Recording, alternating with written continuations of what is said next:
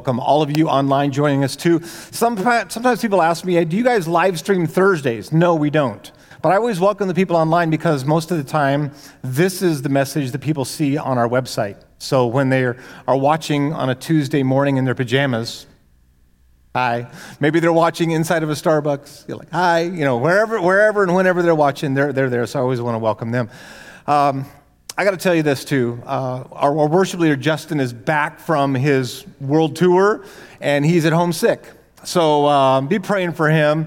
He's hoping he'll be past that enough to be here on Sunday. But he really wanted to be here tonight, but he couldn't be back with us just because he's sick, and none of us wanted it. So I said, stay at home, right? But anyway, so thanks for praying for him while he was on his worldwide tour, and we'll hear more about that as we go. Several years back, like a long time ago, my oldest daughter was about 18 months old. Now, that's important to know as I tell you the story, all right? So we had friends of ours who invited us over to their place, and we would go over to their place and have dinner. And then a lot of times we would jump in the jacuzzi. And they taught us this idea of like turning all the lights off, all the house lights, all the lights outside, everything, so you can see the stars. So we would sit out in the jacuzzi, and we would talk, and we would laugh, and we'd just have a good time. And we were doing that one night, and there's probably 4 or 5 of us in the jacuzzi, and our little daughter, 18-month-old Sam, she was about this big at the time, she's just kind of walking around. Like you sit in the jacuzzi, she's just kind of going around behind us, just walking around, right? And we're just talking and laughing and talking and laughing and looking at stars, and it's so weird. And our friend's granddaughter, she's maybe 4 or 5 at the time, she goes, Sam! Sam! And I'm looking at her like, what? Oh, and I reached down in the middle and grabbed this little arm and just pulled her up, and little Sam goes, We were so distracted by just talking and laughing and looking at the stars that our little girl that probably just got knocked over by a jet, jacuzzi jet, just threw her right into the middle, but nobody saw her. So distracted, we didn't realize somebody that close to us was like desperately in need of help. And I think the same thing happens to us, doesn't it? Sometimes we just get busy with life. We just get going with life. We have so much going on. We're so easily distracted, and they may be important things, and yet somebody could be very close to us and could be desperately in need of help, desperately in need of God's love. And so we're starting a brand new series this week following what we just did. So if you were with us the last few weeks, we did a series called Dangerous Prayers. So when we've been praying, like, God, search me and break me. And then last week, Donnie wrapped it up, did an amazing job with Send Me. And so these next 2 weeks is kind of this little mini-series is an extension of that prayer, Send Me. So we want to talk about the nuts and bolts and really getting rubber on the ground here. What does this look like when he sends us right into our own community, into our own valley, into our own workspace and school space and neighborhood space? And when he sends us, what do we need to be thinking about? What does this look like? Especially with just a couple weeks from now, Easter coming up. And why that's such an opportunity for us, we don't want to miss that. Well, to kind of set the stage for all of this, I want to read a story. This is a little bit longer than I usually read, but it's important to get the whole context, all right? So this is written by a guy named John Ortberg in a book that he wrote that is actually super, super good, and it's called Love Beyond Reason. But he describes something I want you to get. Her name was Pandy. She had lost a good deal of her hair, one of her arms was missing, and generally speaking, she'd had the stuffing knocked out of her. She was my sister Barbie's favorite doll. She hadn't always looked like this. She had been a personally selected Christmas gift by a cherished aunt who had traveled to a great department store in faraway Chicago to find her. Her face and hands were made of some kind of rubber or plastic, so they really looked real, but her body was stuffed with rags to feel soft and squeezable like a real baby. When my aunt looked in the display window at Marshall Fields and found Pandy, she knew she had found something very good. When Pandy was young and a looker, Barbie loved her. She loved her with a love that was too strong for Pandy's own good. When Barbie went to bed at night, Pandy lay next to her. When Barbie had lunch, Pandy ate beside her at the table. When Barbie could get away with it, Pandy took a bath with her. Barbie's love for that doll was, from Pandy's point of view, pretty nearly a fatal attraction. By the time I knew Pandy, she was not a particularly attractive doll. In fact, to tell the truth, she was a mess. She was no longer a very valuable doll. I'm not sure we could have given her away. But for reasons that no one could ever quite figure out, in the way that kids sometimes do, my sister Barbie loved that little rag doll still. She loved her as strongly in the days of Pandy's raggedness as she ever had in her days of great beauty. Other dolls came and went. Pandy was family. Love Barbie, love her rag doll. It was a package deal. Once we took a vacation from our home in Rockford, Illinois, to Canada.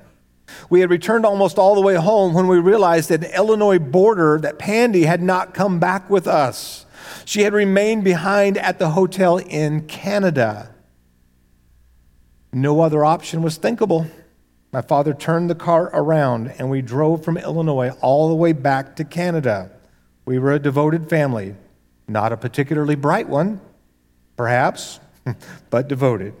We rushed into the hotel and checked with the desk clerk in the lobby, no Pandy. We ran back up to our room, no Pandy. We ran downstairs and found the laundry room. Pandy was there, wrapped up in the sheets, about to be washed to death. The measure of my sister's love for that doll was that she would travel all the way to a distant country to save her. It's raining yet again. That's not in this story. Pandy had not been much of a bargain for a long while, and by now the only logical thing left to do was to toss her out. But this mother could not bring herself to do. She held Pandy one last time, wrapped her with exquisite care in some tissue, placed her in a box, and stored her in the attic for 20 years. When I was growing up, I had all kinds of casual playthings and stuffed animals. My mother didn't save any of them, but she saved Pandy. Want to guess why?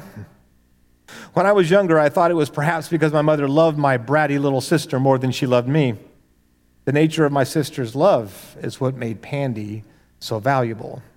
Barbie loved that little doll with the kind of love that made the doll precious to anyone who loved Barbie. All those tears and hugs and secrets got mixed in with the rags somehow. If you love Barbie, you just naturally love Pandy too. More years passed. My sister got married and moved far away. She had 3 children, the last of whom was a little girl named Courtney, who soon reached the age where she wanted a doll. No other option was thinkable. Barbie went back to Rockford, back to the attic, and dragged out the box. By this time, though, Pandy was more rag than doll. So my sister took her to a doll hospital in California. There really is such a place. And had her go through reconstructive surgery. Pandy was given a facelift or liposuction or whatever it is that they do for dolls until after 30 years, Pandy became once again as beautiful on the outside as she had always been in the eyes of the one who loved her. I'm not sure she looked any better to Barbie, but now it was possible for others to view what Barbie had seen in her. When Pandy was young, Barbie loved her. She celebrated her beauty. When Pandy was old and ragged, Barbie loved her still. Now, she did not simply love Pandy because Pandy was beautiful. She loved her with the kind of love that made Pandy beautiful. More years passed. My sister's nest will soon be emptied. Courtney is a teenager now, preparing for a young woman. And Pandy's getting ready for another box.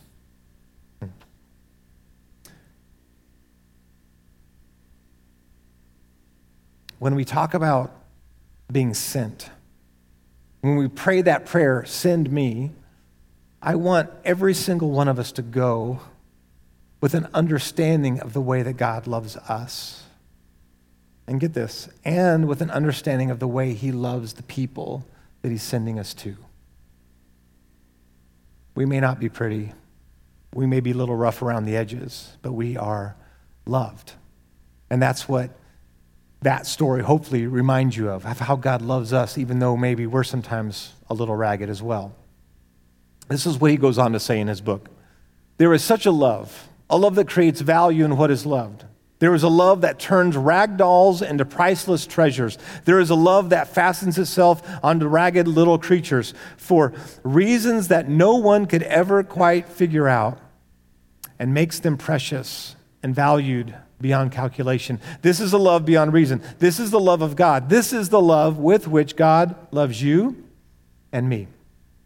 And then one more quote. He says this, "There is a wonder about you. Raggedness is not your identity. Raggedness is not your destiny, nor is it mine." Listen, we may be unlovely, yet we are not unloved. So when we're sent, remember how much God loves you, and remember how much he loves the person that he's sending you to. Now, in Mark chapter 2, there's a story I want us to focus on this week. In Mark chapter 2, it's a story that I absolutely love. It's one of those stories that actually it's also recorded in Matthew, also recorded in Luke. And in case you're new to all this, there's 4 particular books in the Bible that just talk about Jesus' life. Matthew, Mark, Luke, and John. So 3 of the 4, talk about this one particular story. And we're going to look at it in Mark chapter 2. But in this story, what we're going to see is not just Jesus as the hero, which he typically is in the story. There's some other people who are some pretty cool heroes in this story too. And I want us to notice what they do and what they're up to. So here it is. A few days later, when Jesus again entered Capernaum, the people heard that he had come home. Now, I got to stop for just a second, because where did Jesus grow up? Nazareth. He's born in Bethlehem. He's raised in Nazareth. Why do they call Capernaum home? Oh, by the way, during Jesus' ministry time, he spent most of his time in this area. And Capernaum was kind of the hub. It was like the central headquarters for those 3 years of ministry. Yeah, he spent time way down here in Jerusalem every now and then, but most of what happens around the Sea of Galilee and right here in Capernaum and everything around here. It was right over here where he fed the 5,000, where he gave the Sermon on the Mount. It was in this area where he did so many of his miracles, so much of his teaching. So many things happened right here in Capernaum. So he says he comes back home. This is where he had been kind of centrally located during his ministry. They gathered in such large numbers that there was no room left, not even outside the door. So they're in somebody's house, everything's packed, and he preached, listen to this, preached the word to them. Some men came bringing to him a paralyzed man carried by 4 of them. Since they could not get him to Jesus because of the crowd, they made an opening in the roof above Jesus by digging through it and then lowered the mat the man was lying on. Okay, so you got the picture, right? So we don't know how big the crowd was that was bringing him. There's several friends, but at least 4 of them were carrying him. They get there, they can't get in. They go up on top of the roof and they create a hole up there and lower him right in front of Jesus.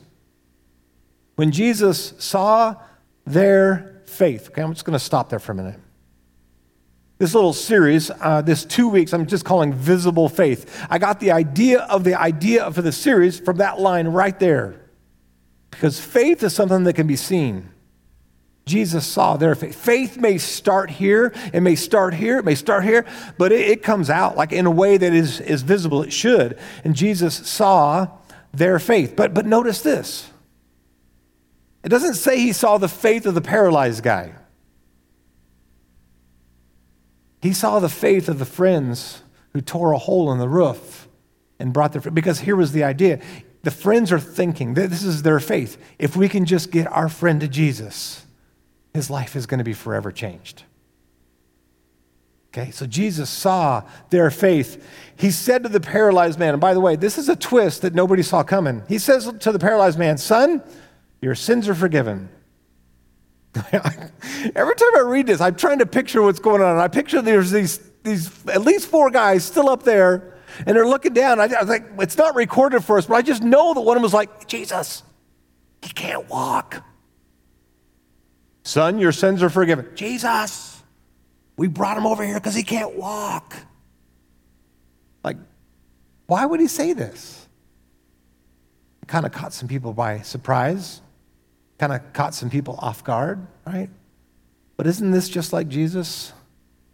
We think we know what our greatest need is, but he really knows what our greatest need is. And this man's greatest need was not to walk. His greatest need was forgiveness. And my greatest need might be I think, to get that new job or to find that person to get married or to what, we think our greatest need is, but Jesus knows our greatest need is forgiveness, to be made right with God. That's our greatest need. But he doesn't stop there. So we keep reading. Now, some teachers of the law were sitting there thinking to themselves, why does this fellow talk like that? He's blaspheming. Who can forgive sins but God alone? Immediately, Jesus knew in his spirit that this is what they were thinking in their hearts. And he said to them, why are you thinking these things? Which is easier, I love this, which is easier to say to this paralyzed man, your sins are forgiven, or to say, get up, take your mat and walk? Which is easier? Well, that's kind of a trick question, right? Like, it's not really possible for any of us. But for God in the flesh, he's like, I can do either. And he says, so that you can know that I have the authority and the power to forgive sins. By the way, pick up your mat and walk. The guy picks up his mat and he walks out of the house. Now, wait a minute. They couldn't even get in earlier. It's so packed. By the way, it's still packed. But you ever seen one of those scenes where everybody's all of a sudden they're just like, and they make room for this guy to walk out in front of them. That's what's going on here. Jesus saw their faith, forgave his sins, and healed him. And I want you to see some stuff here because I think it's key. And we look at these guys, these heroes of the story. Besides Jesus, the heroes are the friends. And then this comes to my mind anyway. Our faith is a personal thing, but not a private thing. Like our faith is something we wrestle with on the inside, but when we really have faith, it bubbles out, right? It shows up in our actions. It shows up in our words. It shows up in our attitude. It shows up in a way that people can see. Like Jesus saw their faith. Other people can see our faith or the lack of it. It's a visible, like tangible thing.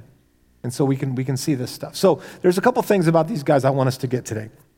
First of all, instead of waiting for someone else to help, I need to take personal action. If I'm going to pray that prayer, like send me, and God puts upon my heart like a need, like I can see a need, like faith in action, like I need to do something instead of just going, somebody else will get that. Somebody else will get that. Somebody else will get that. I need to, if God put it on my heart, I need to figure out what I can do. And maybe I'm going to need other people to help make it happen. Like I can't carry this guy all by myself. I can't get up on top. I can't dig a hole in the roof all by myself. I'm going to need some other people. So maybe he puts it on my heart, but I get some other guys and I explain it to them and now it's on their heart. And so we're going to go do this thing together. That passion, that kind of faith in action is contagious. And God's trying to do something through us. Action. Think about it this way. For God so loved the world, action, that he gave his only son. Love is a verb, right? Love is a verb. We understand that. And here's what he says in 1 John 3:18. Dear children, let us not love with words or speech, but with actions. Everybody say actions. Actions and in truth. Not just with our words, our speech, but with actions and in truth. He goes, I want you to understand this. There's got to be something happening here because he said, I want you to love me and I want you to love your neighbor. Or like John Ortberg said, love me, love my rag dolls. It's a package deal. Love me, love my rag dolls. It's a package deal. So these guys that I see in this story, one of the things that I think is going on below the surface, the thing maybe that calls them to action with their faith and with their love for their friend is this whatever it takes kind of an attitude, whatever it takes. You know, we've been talking in our church for some time about a top 5 list. These are people that we think about often, pray for regularly. These are people who we know in our life, family members, friends, neighbors, coworkers, classmates, whoever it is. These are people that God has placed in our life that we know they don't have a relationship with God. Maybe they're not connected to his church family in some way. And so these are people we're thinking about and praying for, and we want them to know who Jesus is. We're gonna invite them to Easter. We're going to invite them to a service. We're going to spend some time with them, invest in that relationship relationship, invest and then invite. So this is what we're trying to do. But it's this whatever it takes mentality that has to accompany this kind of faith in action, this faith with personal action, like whatever it takes. If I need to tear a hole in a roof, like that's what I got to do, right? See how they love one another. I know you may not be able to read this. This guy's name's Tertullian. He wrote this in 197 AD, and he's talking about the early church. See how they love one another. For the first 300 years of the church, some church historians say it this way, the church basically grew 50% every year, year after year, for 300 years, and expanded all around the known world. See how they love one another. Why did it grow? Because of their love. If you listen carefully today, and honestly, you don't even have to listen carefully. You're going to hear this. People have all kinds of things to say about the church that aren't good. People complain about the church. But I don't typically hear people complain like this. Oh, I can't stand the church. They just love too much. Yeah, too judgmental. Yeah, I've heard that one. Too hypocritical. Yeah, heard that one. Love too much? No, I don't hear it that way. How would that be a problem, right? Can you even imagine a world where, again, the church all around the world was actually known for the way they loved each other and loved people? Can you imagine a valley? I don't know, maybe our valley? What it would look like, what the experience would be, what people would say if the church, in the churches all around this valley, were just known for truly loving people. Like this is the action we're talking about, like love in action, faith in action. It's going to show up in all these different relationships in our life. Here's another thing. What looks like an inconvenience, I need to see as an opportunity. I'm like, okay, let's go do something. And then we're like, oh, but it's hard. And it's inconvenient. And I have to go out of my way. And it makes me uncomfortable. I mean, you list the excuses. They're there. They're available. But what about these guys? No city streets kept them away. No packed house kept them away. No roof kept them away. Like one of my friends, he's a pastor, he calls these guys the roof wreckers. And I like that. And I was thinking, wonder if we got any roof wreckers in our church. I think we do. People who are just willing to look for the opportunity, even if it's going to be hard, even if it's a challenge, even if it's uncomfortable. And our primary example for this really is Jesus. I mean, we see these guys as an example of this, but Jesus is the example. In fact, God, in his love for us, came to our rescue, and there was nothing convenient or comfortable about that, about sending his son to die for us. In Romans chapter 5, it says it this way, Christ arrives right on time to make this happen. He didn't and doesn't wait for us to get ready.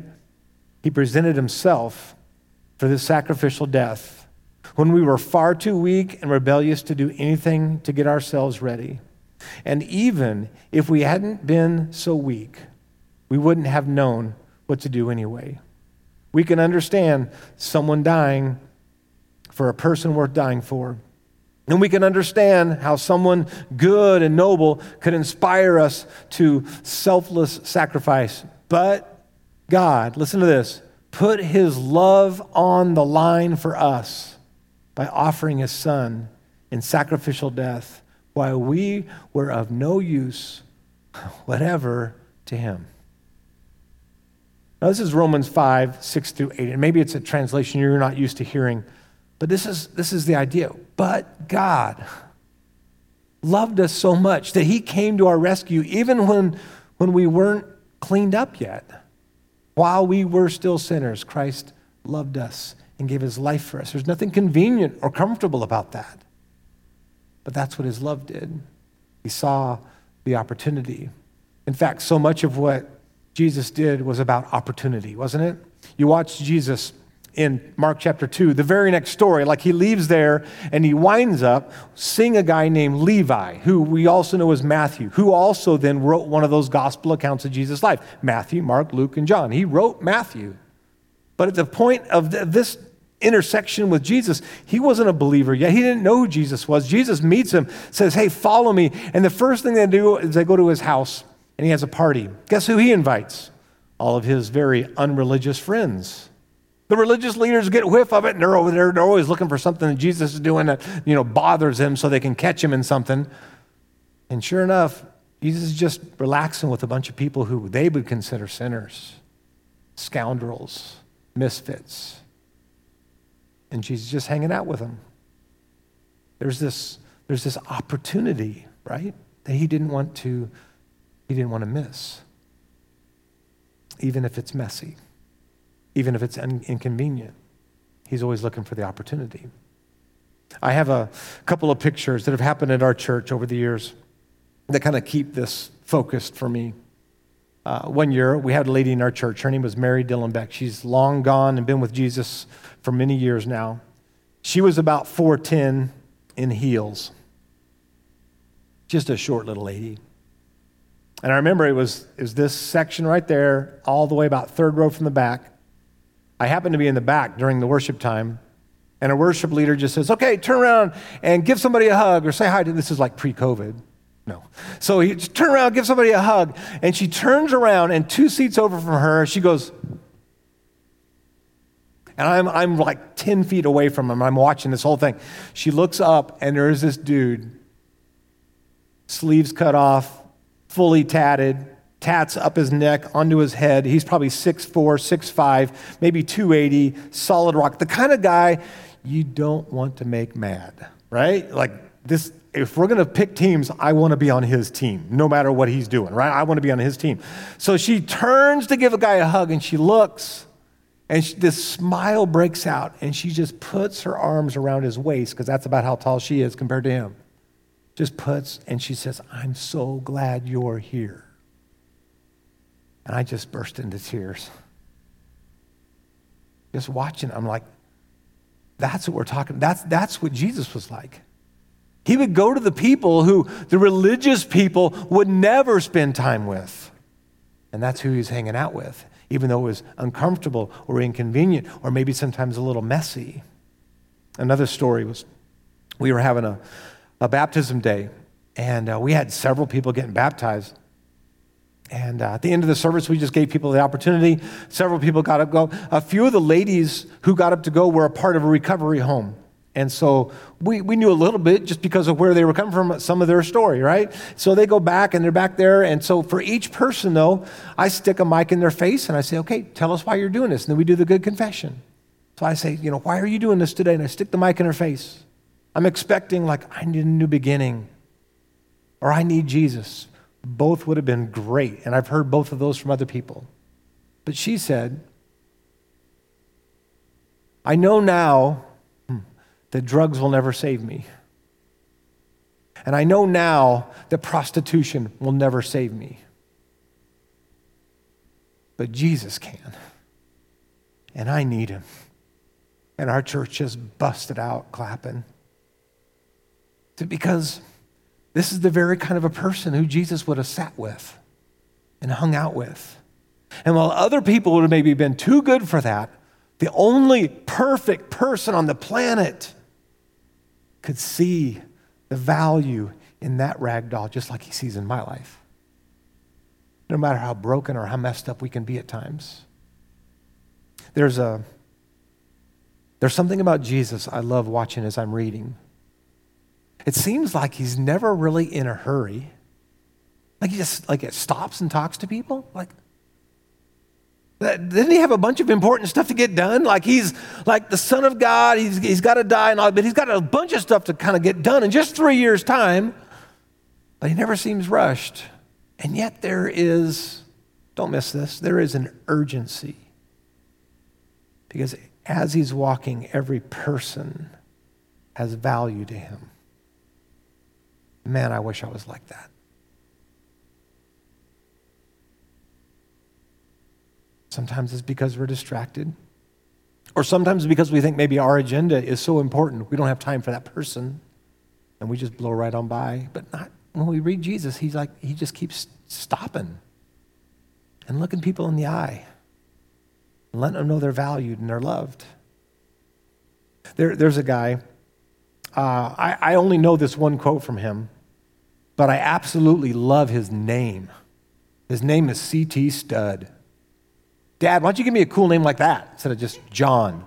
C.T. Studd. I love that name. This is what he said. Some men, or some, want to live within the sound of the chapel bell, but I want to run a mission a yard from the gates of hell.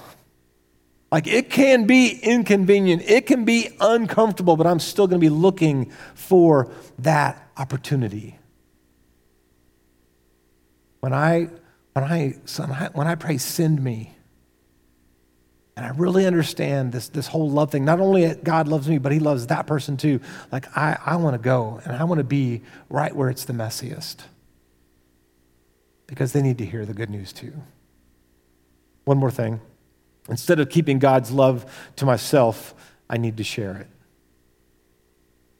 You know, I don't know if these guys, the guys in this story in Mark 2, I don't know if they'd already had an encounter with Jesus. We don't get any of their names. We don't have any of the backstory. Maybe they had already seen Jesus in action. They'd already seen miracles. Maybe they'd only heard about what he was capable of doing. But as soon as word got to them that he was in town, in Capernaum, they went and grabbed their friend and they got him there, and they tore a hole in a roof because they just knew, if we get our friend in front of Jesus, everything's going to change. See, one of the things we say at our church is this: if heaven and hell are real, the most loving thing we can do for anybody is introduce them to Jesus. And we believe heaven and hell are real because Jesus talked about both of them. But the most loving thing we can do is introduce people to Jesus. Anybody know who these guys are? What's their names? Penn and Teller. Penn and Teller. Penn Jillette is his name. And he tells a story about after coming out of a comedy, they're comedians and magicians. After coming out of a comedy show, a guy came up to him, and Penn's an atheist. Guy comes up to him with a Bible in hand, hands it to Penn, and he says, "Hey, I wrote something in here just for you." He goes, "I want to give this to you." And he says, and he's almost a little awkward, like, I guess I'm proselytizing, but he goes, "I just want you to know that God loves you, and I want you to have this Bible." He goes, "I'm not crazy. I'm just a businessman, but I want you to have this." And Penn Jillette says, "I have great respect for a guy like that." He goes, "I'm an atheist." He goes, "But think about it. If you really believe in heaven and hell, how much do you have to hate someone not to tell them?" In fact, here's his direct quote. "How much do you have to hate somebody to believe that everlasting life is possible and not tell them that?" From an atheist. He says, "I have no respect for somebody who believes in everlasting life and they don't tell anybody." Let me give you another picture of it. Let's say you're on your street and you see a little kid, 3 or 4 years old, playing in the street.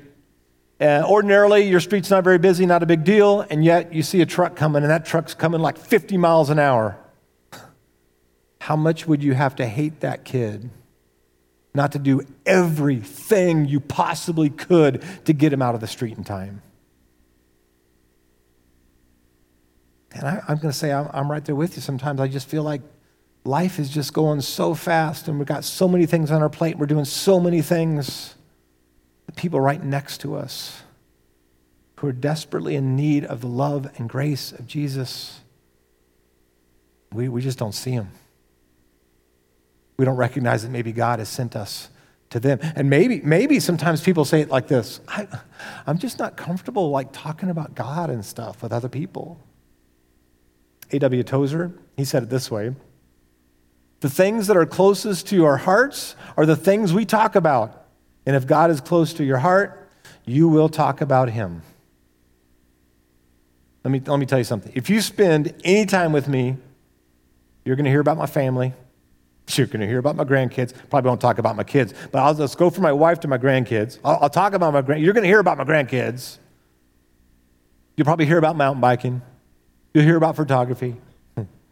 You better hear about Jesus. Like whatever is near and dear to our heart, whatever we're passionate about, whatever we enjoy, it's like we're going to talk about it. We're going to find a way. And so again, I just encourage you, whether that is a comfortable thing for you or not, even inconvenient, look for the opportunity. Take those Easter invite cards. And by the way, this is not just about Easter. This is a way of life for us, a community. One of our strategies, we talk about it this way, is be a friend and bring a friend. That's not just to a special occasion like Christmas or Easter. That's like all the time. In fact, last weekend, on Sunday alone, we had 7 first-time families with 16 kids, all first-time kids last week. And that's a regular thing for us. Like every week, somebody's new. Every week, somebody's new. And why is that? Because you guys are doing this stuff. You're inviting. You're going out of your way. You're building relationships. You're bringing your friends. You're letting them know. So I'm going to encourage you again, grab a handful of those Easter cards. Have them with you. Have them in your pocket. Have them in your purse. Have them in your car. And just be ready, because in the next 2 weeks, you don't even know how many opportunities God's going to put right there. But if you're praying for those opportunities, you might just see them. You might just see them. I've been thinking about how to say this.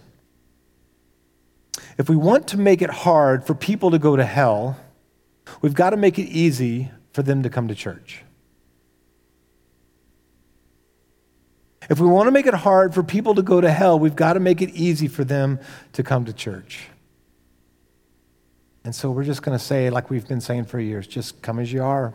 You don't have to clean up, fix up, get your life straightened up for it. Just come and meet Jesus and join us in this process of being transformed to become more like him. But man, none of us have arrived. None of us are there yet. It's a journey that all of us are on, and so we're going to help each other with this. So if you are watching online and you want to respond or have questions, you can always email us at office@community.cc. If you have the app, you can respond on there too. Just fill out the communication card and let us know. And here, use the app. Let us know the decisions you're making, or come and find somebody after the service and tell them, hey, I'm ready to make Jesus Lord of my life. I'm ready to be baptized. On Easter weekend, we're going to give people the opportunity at the end of the service to get baptized. And so we're going to have a bunch of baptisms Easter weekend. We encourage you, man, if you've been thinking about that, or if you have a family member that's been thinking about, make sure they're here. Because we don't know what God is wanting to do in somebody's life. And it could be the example of one person getting up to go, that somebody else says, oh good, I'm not alone, and they're going to go. You just never know how that works, how God can use you to help somebody else, even if that's the first time thing for you. So I want us to spend a moment in prayer. Then we're going to let you get out of here. But what we're really going to do is we're going to send you into this community. Okay, let's pray. Father, it is with love and faith that we embrace the challenge and the mission that you've given us.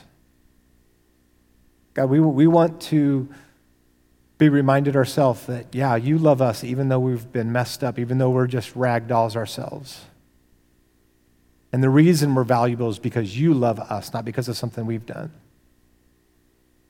Then also, God, send us to the people who need to hear that. Send us to the people who need encouragement. Send us to the people who need love. Even if it's messy or inconvenient, God, show us the opportunities that come up along the way. Send us to be your church this week again. Not just when we gather as a church, but now, God, send us as your church. Where we work, where we live, in our homes, in our schools, send us. The people would see you. In the name of Jesus we pray. And everyone said, amen. Thank you guys. Love you. See you next time.